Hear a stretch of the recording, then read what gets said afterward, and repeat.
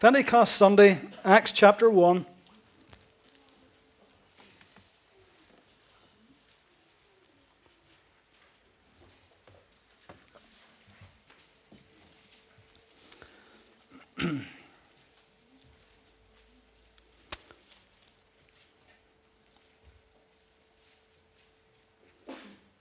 Reading from verse 4, the 120 is in the upper room.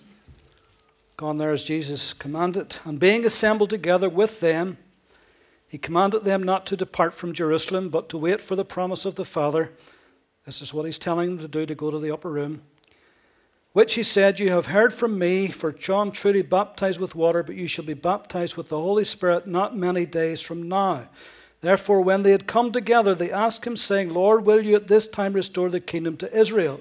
He said to them, it is not for you to know the times or seasons which the Father has put in his own authority, but you shall receive power when the Holy Spirit has come upon you, and you shall be witnesses to me in Jerusalem, in all Judea and Samaria, and unto the end of the earth.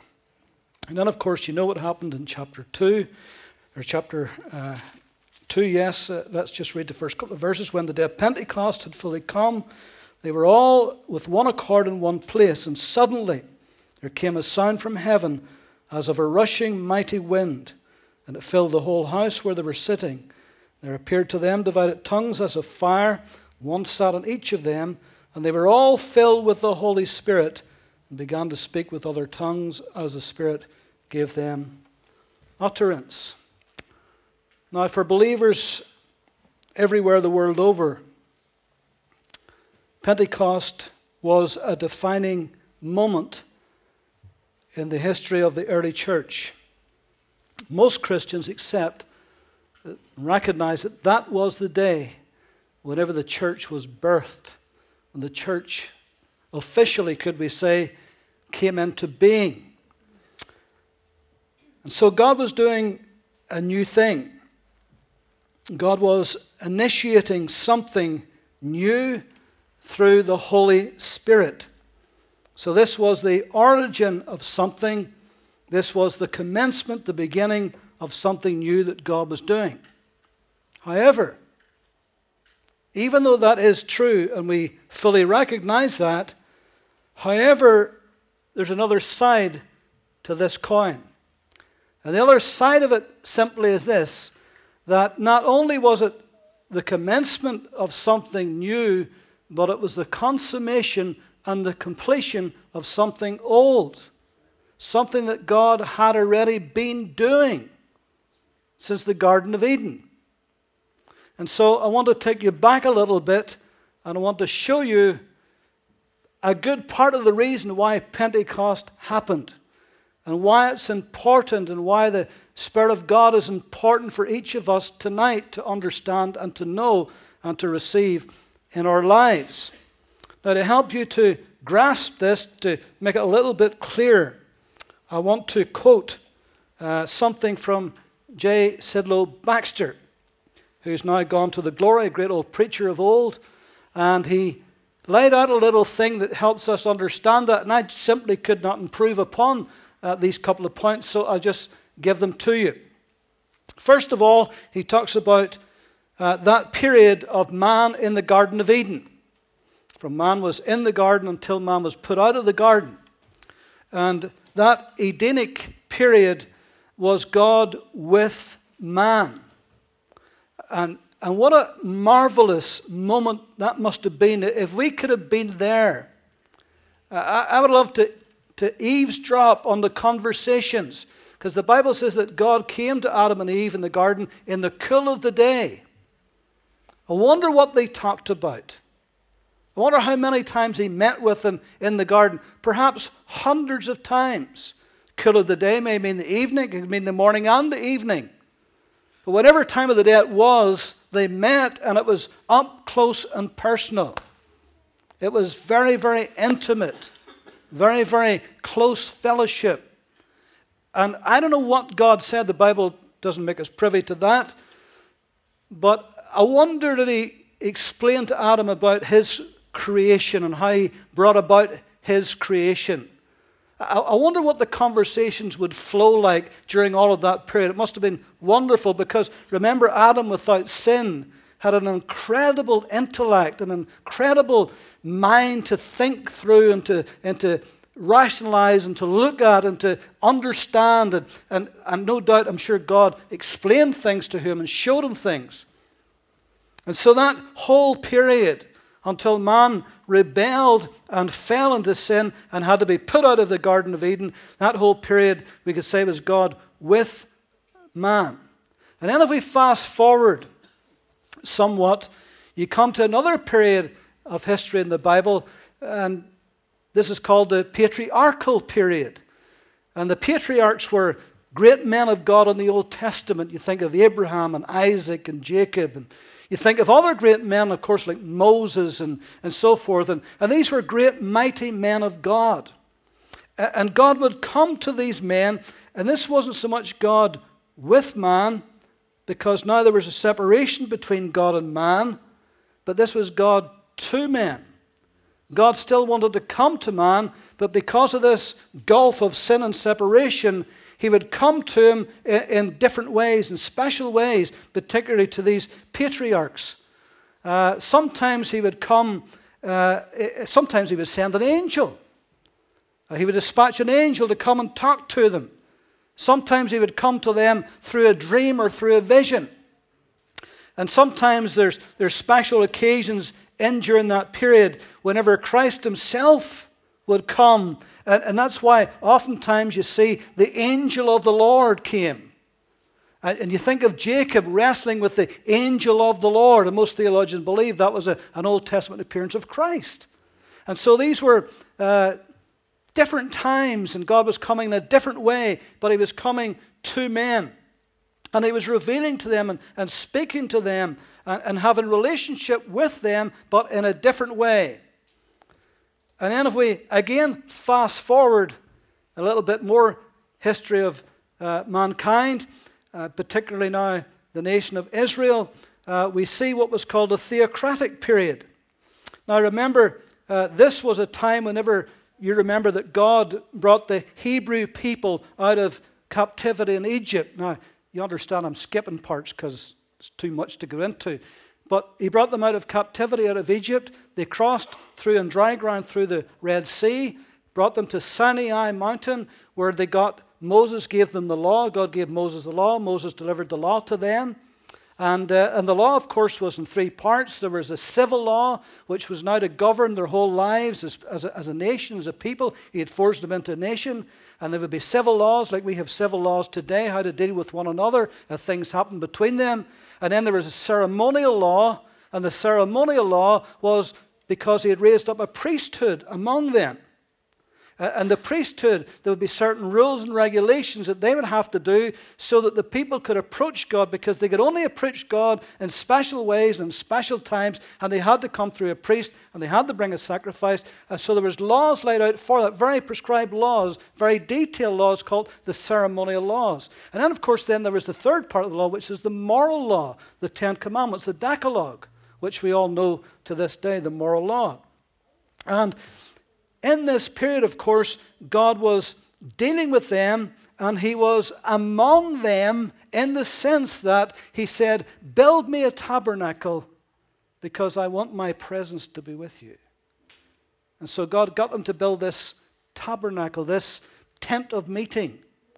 And they had to take it everywhere they went, all through their journeys in the wilderness to get to the promised land. They had to take this tabernacle with them. And whenever that great pillar of cloud by day and the great pillar of fire by night, whenever it would stop, they had to stop and they had to set up camp. It maybe was for a few nights, it maybe was for a few weeks.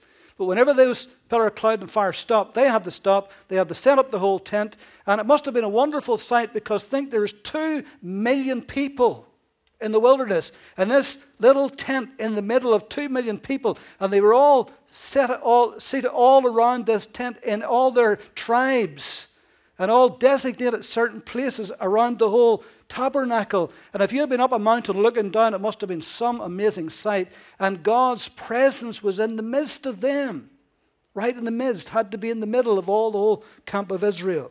And so God, in that sense, was ruling them theocratically. In other words, he was in charge. He was ruling. He was making the rules. He was making the regulations. So that was called the theocratic period. But then, again, fast forward in history, the children of Israel, they're now into the promised land, and they're not doing too well. They're compromising. They're worshipping false idols. Their enemies all around them is taking them and holding them to ransom and holding them captive and defeating them. And so there's a long period of history where they're in servitude, where they're in captivity. And then they cry unto God. And God in his mercy comes to them and raises up a man or a woman, a judge they were called, like Samson or like Deborah. And these judges delivered them from the hand of their enemies. And then sometimes that judge maybe ruled or reigned for another 30 or 40 years. And then the people would go back into idolatry. And then after a few years, they'd cry unto God. And that whole thing would start all over again. That lasted for hundreds of years. It was a difficult period in Israel's history. But you see, God was speaking and working through men this time. And through women. If they happened to be a judge, God was working through them and bringing deliverance and bringing them out of captivity and bringing them victory in the midst of their enemies. And then a little bit later on, we find that they cried unto God and says, give us a king. We want to have a king like the other nations around us. They were tired of theocracy. Now they wanted a monarchy. And so they says, give us a king. And so they got a succession of kings. And the kingdom became divided. Israel in the north, Judah in the south. Israel was 10 tribes, Judah was 2 tribes. And it became divided. And all of Israel's kings were bad. Some were very, very bad. And there was only a few of Judah's kings that were actually good, that were upright and righteous men. And so that was a long period of history where these kings was really bad. And during that period, when you get to the end of the judges, you'll find that Samuel was the last judge and he was the first prophet. And God raised up prophets in the midst of the kingdom. And God was working through these men and speaking to the kings and speaking to the nation at the same time. And God would speak to them, and they would speak to the kings, and they would speak to the nation, because they were prophets. They were forth-tellers as well as foretellers. Are you still with me? So, God was speaking through men. And so God was with man, then God to men, then God among men, then God through men. And then when you come into the end of the Old Testament, there's that 400 years of silence when God doesn't speak at all. No prophets, nobody speaking. Heavens are as brass. God's not speaking. And then suddenly the angel comes. He comes to Mary. And Christ comes. And now this is God as man. God as man. And up to now, this is as close as God has ever become to man, because he himself has taken on human flesh. His Son has come as a human being, born of a virgin, became a man like us, took upon himself, came in the form, took upon himself human flesh. So God is coming as man. That's the incarnation. And we see that life of Christ from the cradle all the way to the cross. And then we see from the tomb all the way to his ascension, and from his ascension till his exaltation at the right hand of the Father. But during that whole 33 and a half years, God came as man. And so you see, down through all those ages, all those hundreds of years, all those thousands of years, from that moment in the Garden of Eden when that relationship was broken, God was determined he wouldn't give up on man, and he was determined that that relationship would become even greater than it ever was with Adam. And you get to the place in the Gospels where God comes himself as man. And that's as close as he possibly could be then. But it wasn't close enough for God. He wanted to come even closer. And that's when you come to Pentecost. And at Pentecost, when the Holy Spirit came, this is God in man. Not just with man, or to men, or among men, or through men, or even as man, but God in men by his Spirit. And that's what God was doing. And that's one of the great truths of Pentecost. That Almighty God wanted such an intimate and close and personal relationship with every one of his children that he would send his Holy Spirit, God the Holy Spirit, to live in us. Not even with us, but in us. Every single day of our lives. And that's the wonderful, wonderful thing. And Jesus talked about this in John chapter 14. In verse 15, he said to his disciples, "If you love me, keep my commandments, and I will pray the Father, and he will give you another helper, that he may abide with you forever, the Spirit of truth." This is speaking of the Holy Spirit, "whom the world cannot receive, because it neither sees him nor knows him. But you know him, for he dwells with you and will be in you. I will not leave you orphans. I will come to you."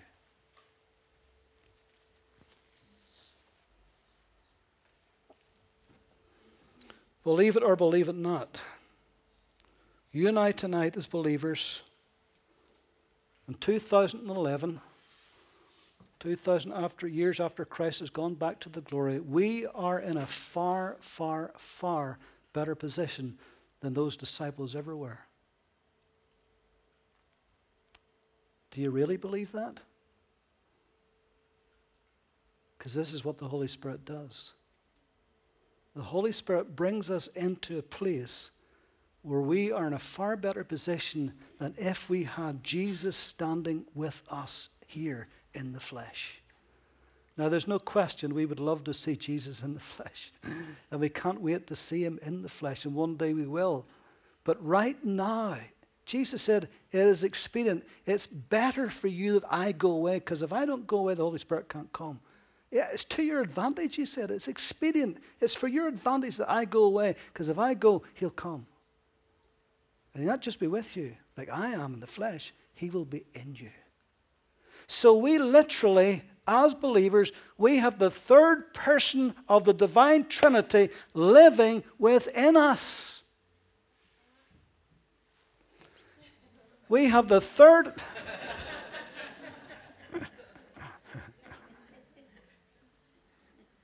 I'm not sure that we get it. I'm not sure that I fully get it.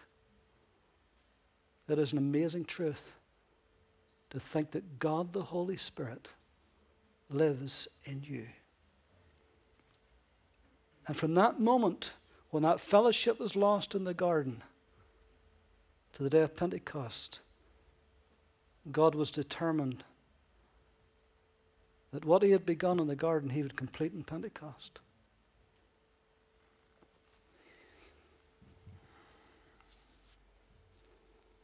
And so God has moved from fellowship, which was in the garden, to filling in Pentecost. Acts 2:4, they were all filled with the Holy Spirit. Ephesians 5:18, beg your pardon. Paul says, "Do not be filled with wine wherein is excess, but be filled with the Spirit." A continuous filling.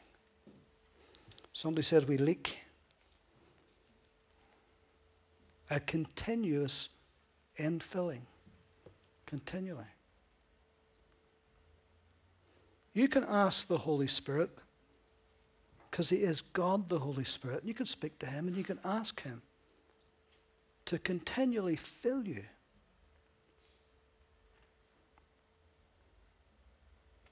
In Genesis 2:7 it says, "And the Lord God formed man of the dust of the earth, and breathed into his nostrils the breath of life, and man became a living soul or a living being. Now, this verse speaks specifically and individually of the creation of man, and it reveals to us one or two things. First of all, the specialness or the uniqueness of man. God breathed into man the breath of life. Of all of God's creation, only man, as it said, that God breathed into him the breath of life.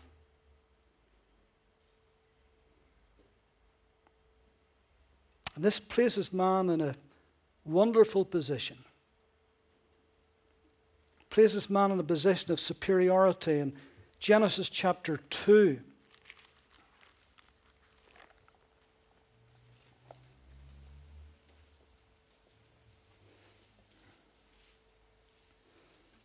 verse 18, the Lord God said, "It is not good that man should be alone. I will make him a helper comparable to him." And out of the ground the Lord God formed every beast of the field and every bird of the air and brought them to Adam to see what he would call them. Whatever Adam called each living creature, that was its name. So Adam gave names to all cattle, to the birds of the air, to every beast of the field. What an amazing man he must have been. Without sin, without the limitations of sin. What a mind. What a spirit. What a perfect human being he was, of course, before the fall. So there is a uniqueness about man, even after the fall. Even today, of all of God's creatures, there is a uniqueness about us. There's a superiority of us over the whole animal kingdom. Do not believe this nonsense that we're just part of the animal kingdom. Evolutionists, Darwinism would like us to believe that. And it just puts us in that chain of animals. But when you read Genesis, you'll find that we're not in that chain at all. That we are uniquely made. And it goes on to say that we were made in the very image of God. Genesis 1:26. Made in the image of God. It says there, and we read it together in Genesis 2:18, that of all of God's creatures, nothing was found that was comparable to him. God created all these animal creatures. They all came past Adam. He named every one. And at the end of it, there was not found one among them and the whole animal kingdom that was comparable to him, that was fitting for him to have as a lifelong companion. The specialness of the human being. Of course, then God created Eve, didn't he, from his rib and so forth. But notice this, and God breathed into his nostrils the breath of life. In the Hebrew, that's plural. It's the breath of lives. See, another unique, special thing about a human being is you're a tripartite being. Your spirit, your body, and your soul. And with your body, you're world conscious. You're conscious of the world around you, because that's the seat of all of your senses. And when all of our senses, we are conscious of that which is around us. We can touch, we can see, we can hear, we can feel, we can smell. And with your soul, you're self-conscious. You can think, you can rationalize, you can decide, you can imagine, you can be creative. And with your spirit, you're God-conscious. We're the only creatures that can consciously, deliberately choose to worship Almighty God. Whenever the people said to Jesus, tell them to be quiet when they were shouting Hosanna, he says, listen, If they be quiet, the very stones will cry out. God can make the stones to cry out if he really wanted to, but he doesn't. He made us to do that. He made us solely as worshipping creatures unto him. So we are very unique and we are very, very special. And so when God breathed into man the breath of life or lives, we were the crown of his creation. No matter how clever a chimpanzee is, no matter how smart a dolphin is, no matter how much of our DNA may be alike, there is a massive gulf between us. Intelligence and creativity, conscience, ability to worship God. God breathed into man the breath of life. There is an eternal consciousness that a human being's got that no other creature's got. Ecclesiastes says God has put eternity in our hearts. There's an eternal consciousness. In fact, we are, even though our bodies now are mortal, which means they're doomed to death, but our spirit and our soul is eternal. It will never, ever die.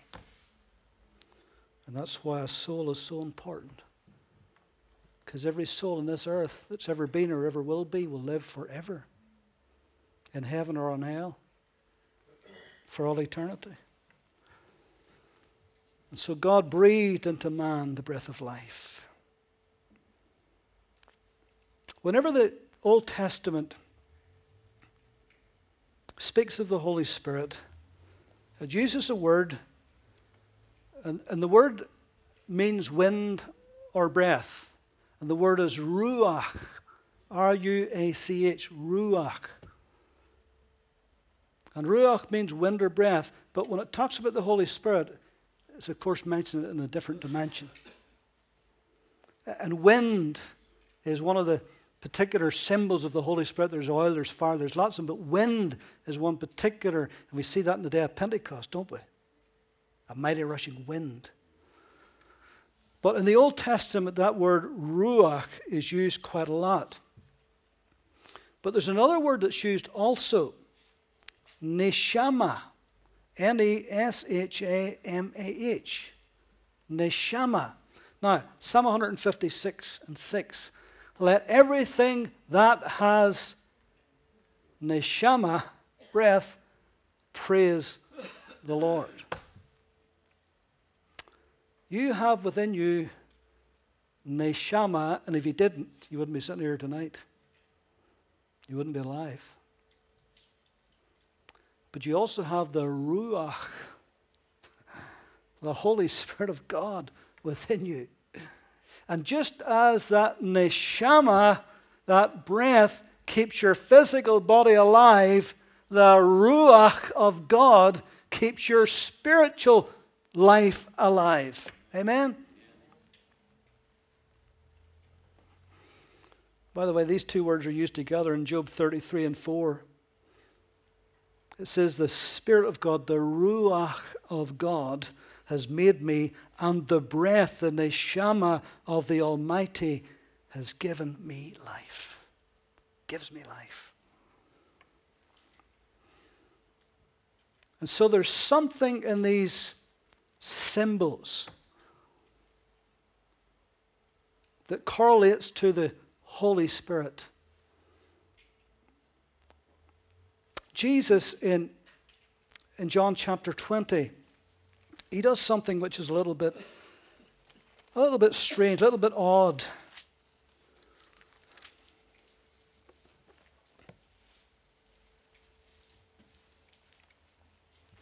In John 20:19, this is one of Jesus' post-resurrection appearances. Then, the same day at evening, being the first day of the week, when the doors were shut where the disciples were assembled for fear of the Jews, Jesus came and stood in the midst, and he said to them, peace be with you. And when he had said this, he showed them his hands and his side. Then the disciples were glad when they saw the Lord. So Jesus said to them again, peace to you. And as the Father has sent me, I also send you. And when he had said this, he breathed on them and said to them, receive the Holy Spirit. Ah, that's strange, isn't it? They've never done that before. When it says he breathed on them, it's quite deliberate. It's not like they were all standing around at close quarters, and sometimes if somebody's standing pretty close to you, you can't help but feel their breath. But it's not that. He deliberately, consciously went to each one of them and breathed on them. Just the way you go up to a window pane and breathed on them and said, receive the Holy Spirit. Now, what does that mean? Divided opinion. Hardly get two commentators to agree the same thing. Some say it was perhaps symbolic or even a prophetical sign. Old Testament prophets, they would do things, they'd break sticks, they'd cut beards, they would crawl through a hole in the wall, all kinds of things which was a prophetic sign to the nation, to people. So some say it was a prophetic sign about the Holy Spirit coming. Some said it was perhaps a foretaste, a token of the Holy Spirit who was to come not many days from then, by the way. And so this was a kind of a foretaste. By the way, Jesus doesn't offer any explanation here, either to the disciples or to us, so we're just surmising what this may be. Some say it was his way of giving them some illumination and some understanding of what they had just come through, because remember, these people were devastated because Jesus, the Messiah, was dead on a cross and buried in a tomb, and life for them was over. Vision was gone, dream was dead. So some say it was his way of enlightening them. So whatever happened, we're not exactly sure, but this we do know. Something of the Spirit of Christ was passed from him to them. There was a holy transference, an invisible deposit. A deep and intimate exchange happened. He breathed on them. And we may never know till we get to the glory exactly why or what happened, but something happened. He did it for a purpose, didn't he? And all I can surmise, the best I can say to you now is, something happened at that moment. An invisible transference of something happened to their lives. Maybe it was a foretaste. Maybe it was a portent of what was going to, a token of what was going to happen not many days from then. Now consider this for a moment. Consider this. This is post-resurrection.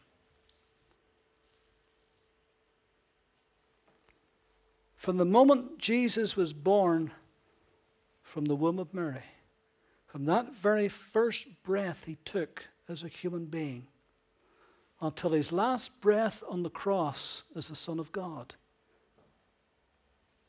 When he bowed his head, he gave up the ghost, it said. Father, into your hands I commend my spirit. And he breathed his last human breath.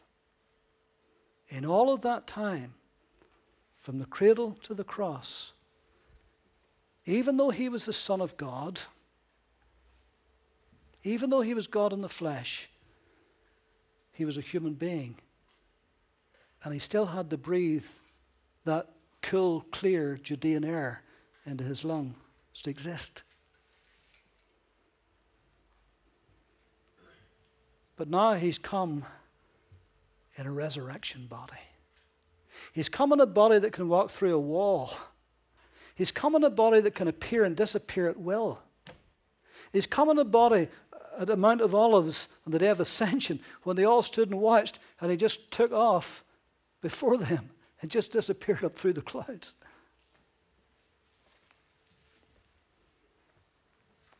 No ordinary breath is filling those lungs now. The oxygen of heaven is in him.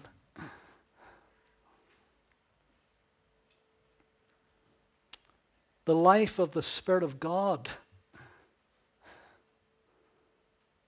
the resurrection life, The Holy Spirit, the resurrection life of the Holy Spirit is now in him.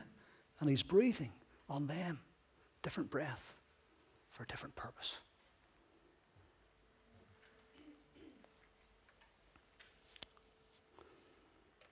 The day of Pentecost, we read it together. They were all in that upper room for 10 days. And then suddenly, there came a sound of a mighty rushing wind. This is the Ruach of God. In the New Testament, it's called pneuma. It's a Greek word, not a Hebrew word. It's pneuma, which is where we get pneumatic from. A pneumatic drill is a drill that's governed by air. It's run by air, isn't it? Compressed air.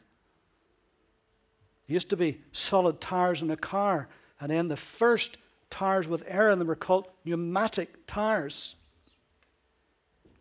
But it's the same thing. And so this is God, this mighty rushing wind. This is Almighty God. And he's breathing his Holy Spirit into the lives of those 120. And it comes as a sound of a mighty rushing wind. It wasn't just a little, well, maybe for God it was, but for them it wasn't. It was a mighty rushing wind. And it filled all of them without exception. And they never were the same again. Sure they weren't. Once they were filled and touched by the Holy Spirit, in that one moment of time, their lives was radically and forever changed. They were never the same. So when we talk about the Holy Spirit of God, and we talk about him coming to live within us, when you received the Holy Spirit, God breathed upon you. Just the way when you were created, when man was created at the beginning, the very first humanity created at the beginning, God breathed into his nostrils the breath of life, and he stood up and became a living soul. Here is the new humanity, God's new creation, and God breathes into him his Holy Spirit, and it becomes alive, a living soul. What a difference it makes. Your breath is important, isn't it? It's absolutely paramount. Can't live without it. As a believer, you can't live without the breath of the Holy Spirit. We need the Holy Spirit in us as much as we need breath in our lungs. We need spiritual air to breathe, to exist as believers. This makes us different. It's not religion. It's not some man-made concoction and rituals. It's the life of God in us. It's new life. If any man is in Christ, he's a new creation. Different than anything that's ever been before. Not only is our breath paramount, but it's personal. Each of us has to breathe for himself. I don't know if, I used to have a cousin, still haven't because he's still alive today, but he used to live with us for a while at my mum's home and my dad's home, and he was very, very bad asthmatic. Seriously bad. I don't know how he's still living to this day. I've seen him so bad, I've seen him literally on his belly on the floor, gasping for air like a fish out of water. I was just a young boy seeing it. It was frightening to see it. And as much as he was trying to breathe, I was trying to breathe for him. Do you ever see somebody choking? You're trying to breathe for them, and you can't. You only breathe for yourself. And this spiritual life of God that is within us, it's personal. Each of us has to have a personal spiritual life. Nobody can live it for you. Samuel and David are twins. Margaret and Christine, they're twins.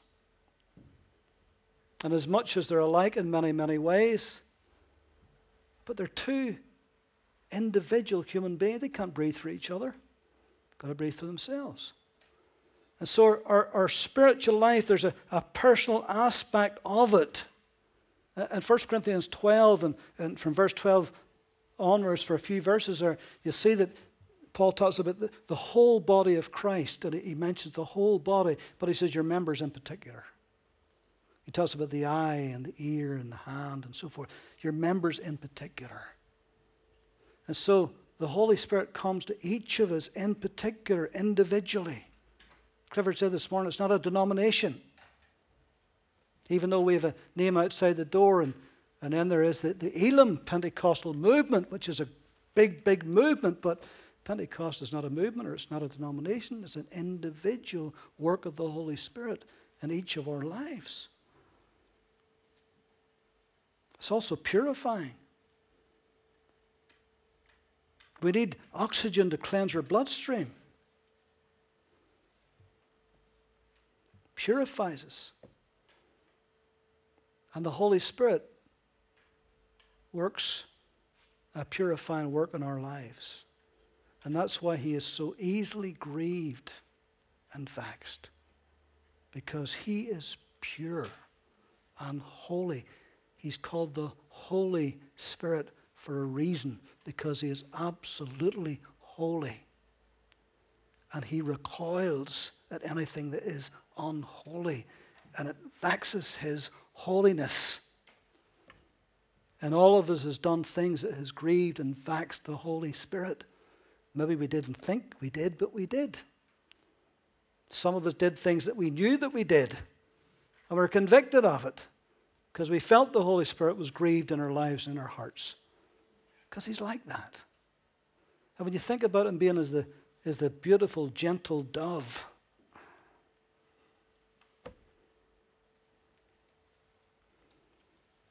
And so he's purifying. And so we need the air.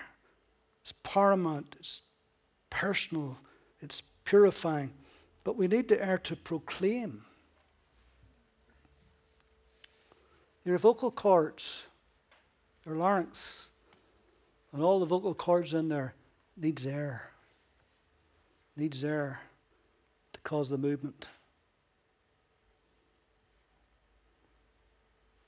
When the Holy Spirit came on the day of Pentecost, Clifford said this morning, which is a very, very good point. Jesus said to tarry there and you shall receive power. That was the one thing he told them they were going to receive. Didn't say you would get tongues. That came as a consequence of being there in obedience, and the power came. But what was it for? What was the power for? What did he say? And you shall be witnesses unto me. The power was to proclaim him, to witness to him, to let men know about him. Wonderful speaking in tongues. Thank God for it. We love it. Do it in your personal life. Do it in church. Good. You can speak in tongues all you like, but if you're not a witness unto him, then you miss the whole point of the Holy Spirit.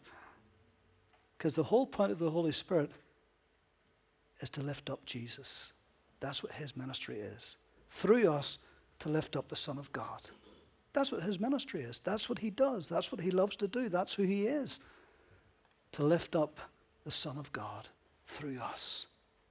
And so he comes and he fills us that we may proclaim him and show forth him and lift up the Son of God. And whenever we lift up the Son of God in our daily lives, then the Holy Spirit is pleased, because that's his ministry through us. Amen.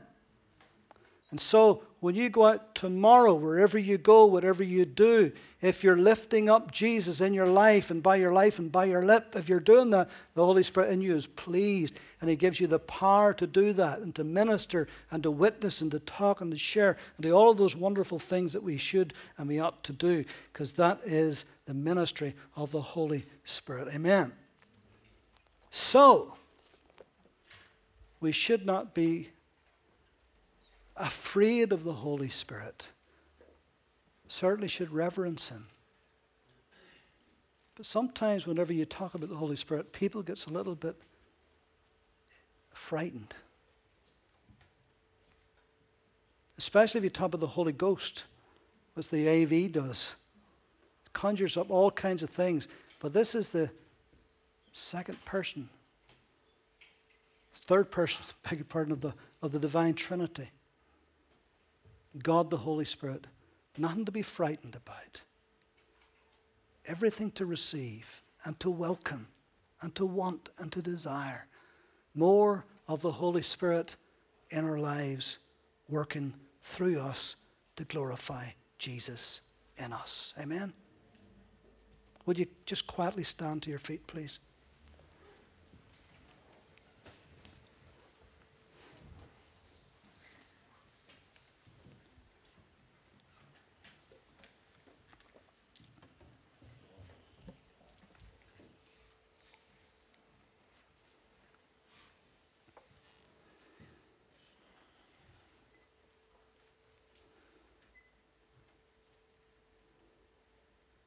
We're going to pray and we're going to ask God the Holy Spirit to touch our lives tonight. Maybe you've been feeling dry. Maybe you've been feeling weary, tired. Maybe when you read the Bible, it's just like a blank book to you. Well, He's the author. Maybe you go to pray, heaven seems like brass. Maybe you're struggling over a habit, seems unbreakable. Holy Spirit is here to help us with all of these things. Because the thing that He desires most is that we live for Jesus and we glorify the Son of God. And He wants to empower us to do that. And to give us the strength and the grace and the power, His power in us, to live a successful, victorious Christian life. So we're going to pray.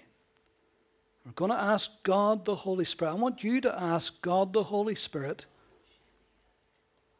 to fill your heart, your spirit, flood your soul, to quicken you, to make you alive, to bring new life into your spirit, to cause you to be thrilled at the very thought of Jesus, to become excited, enjoy what you've got in God, to live for Jesus in a fuller way, to have the power of God in your life to overcome all of those things in your life that wants to bind you and hold you back and stop you from being victorious. Well, God the Holy Spirit is here. He's in our midst tonight. He wants to touch your life. He wants to fill you and to bless you and to strengthen you and to equip you and to make you bold for Christ. Hallelujah. So let's pray. Maybe put your hand on your heart if you want to join in this prayer. Just put your hand on your heart. Father, I thank you for sending your Holy Spirit on the day of Pentecost. And I thank you that He's never left. That He is here continuously. And that He's here right now in our midst. And He wants to come and to fill us. And to bless. And to empower. And to touch us. And Lord, I pray right now, by your Spirit, Holy Spirit, come. Touch your church tonight. Touch their spirits tonight. Lord, fill us afresh with the Holy Ghost and fire. Lord, fill us with power tonight to live for Jesus, to be overcomers, to be victorious believers in Christ, to lift up the mighty name of Jesus. Lord, that we may lay hands on people, that we may cast out devils if necessary, that see the sick healed, that see people rescued from the devil's claws in Jesus' name. Lord, you sent your Holy Spirit to empower every believer, no matter what denomination. Lord, you're not interested in name tags tonight. You're interested in every single believer to fill us full of the Holy Ghost and fire. So Lord, tonight by your Spirit, touch us right now. Fill our hearts with the Spirit of God, that we may live for Jesus continuously, that we may be in victory every day to the glory of God in Jesus' mighty name. Thank you, Lord. Thank you, Holy Spirit. Thank you, Father God. You have not left us comfortless. You haven't left us like orphans. You've come and indwelt us, and we bless you for that. And so tonight we thank you, Holy Spirit, because you are God the Holy Spirit, and help us not to grieve you. Help us not to do things or to say things or to look at things or to do things that would grieve you, Holy Spirit, that we may be living a holy and a clean and an honorable life that would glorify the Son of God in Jesus' mighty name. And we give you thanks and we praise you. Amen.